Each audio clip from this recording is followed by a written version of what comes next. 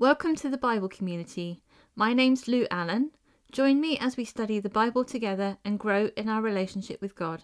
Hi guys, it's December the 2nd and today's Bible verse is from Isaiah 9 verse 2, reading from the NIV, and that is, "The people walking in darkness have seen a great light.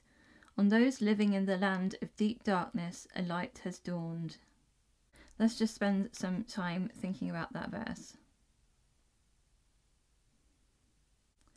Father God, we pray for all of those who are walking in darkness at this December.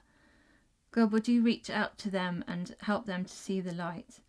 Would you take them out of that deep darkness? Would you take them into a new land, into a new place, Lord God? Whether that's through depression or difficult circumstances, or whether that's a spiritual darkness, God, would you dawn a new light on them so that they can see once again and have hope. Amen. Thanks for joining me at the Bible community. Don't forget to subscribe to the podcast so you don't miss any future episodes. You can find more Bible study resources at the Bible community website by following the link in the description.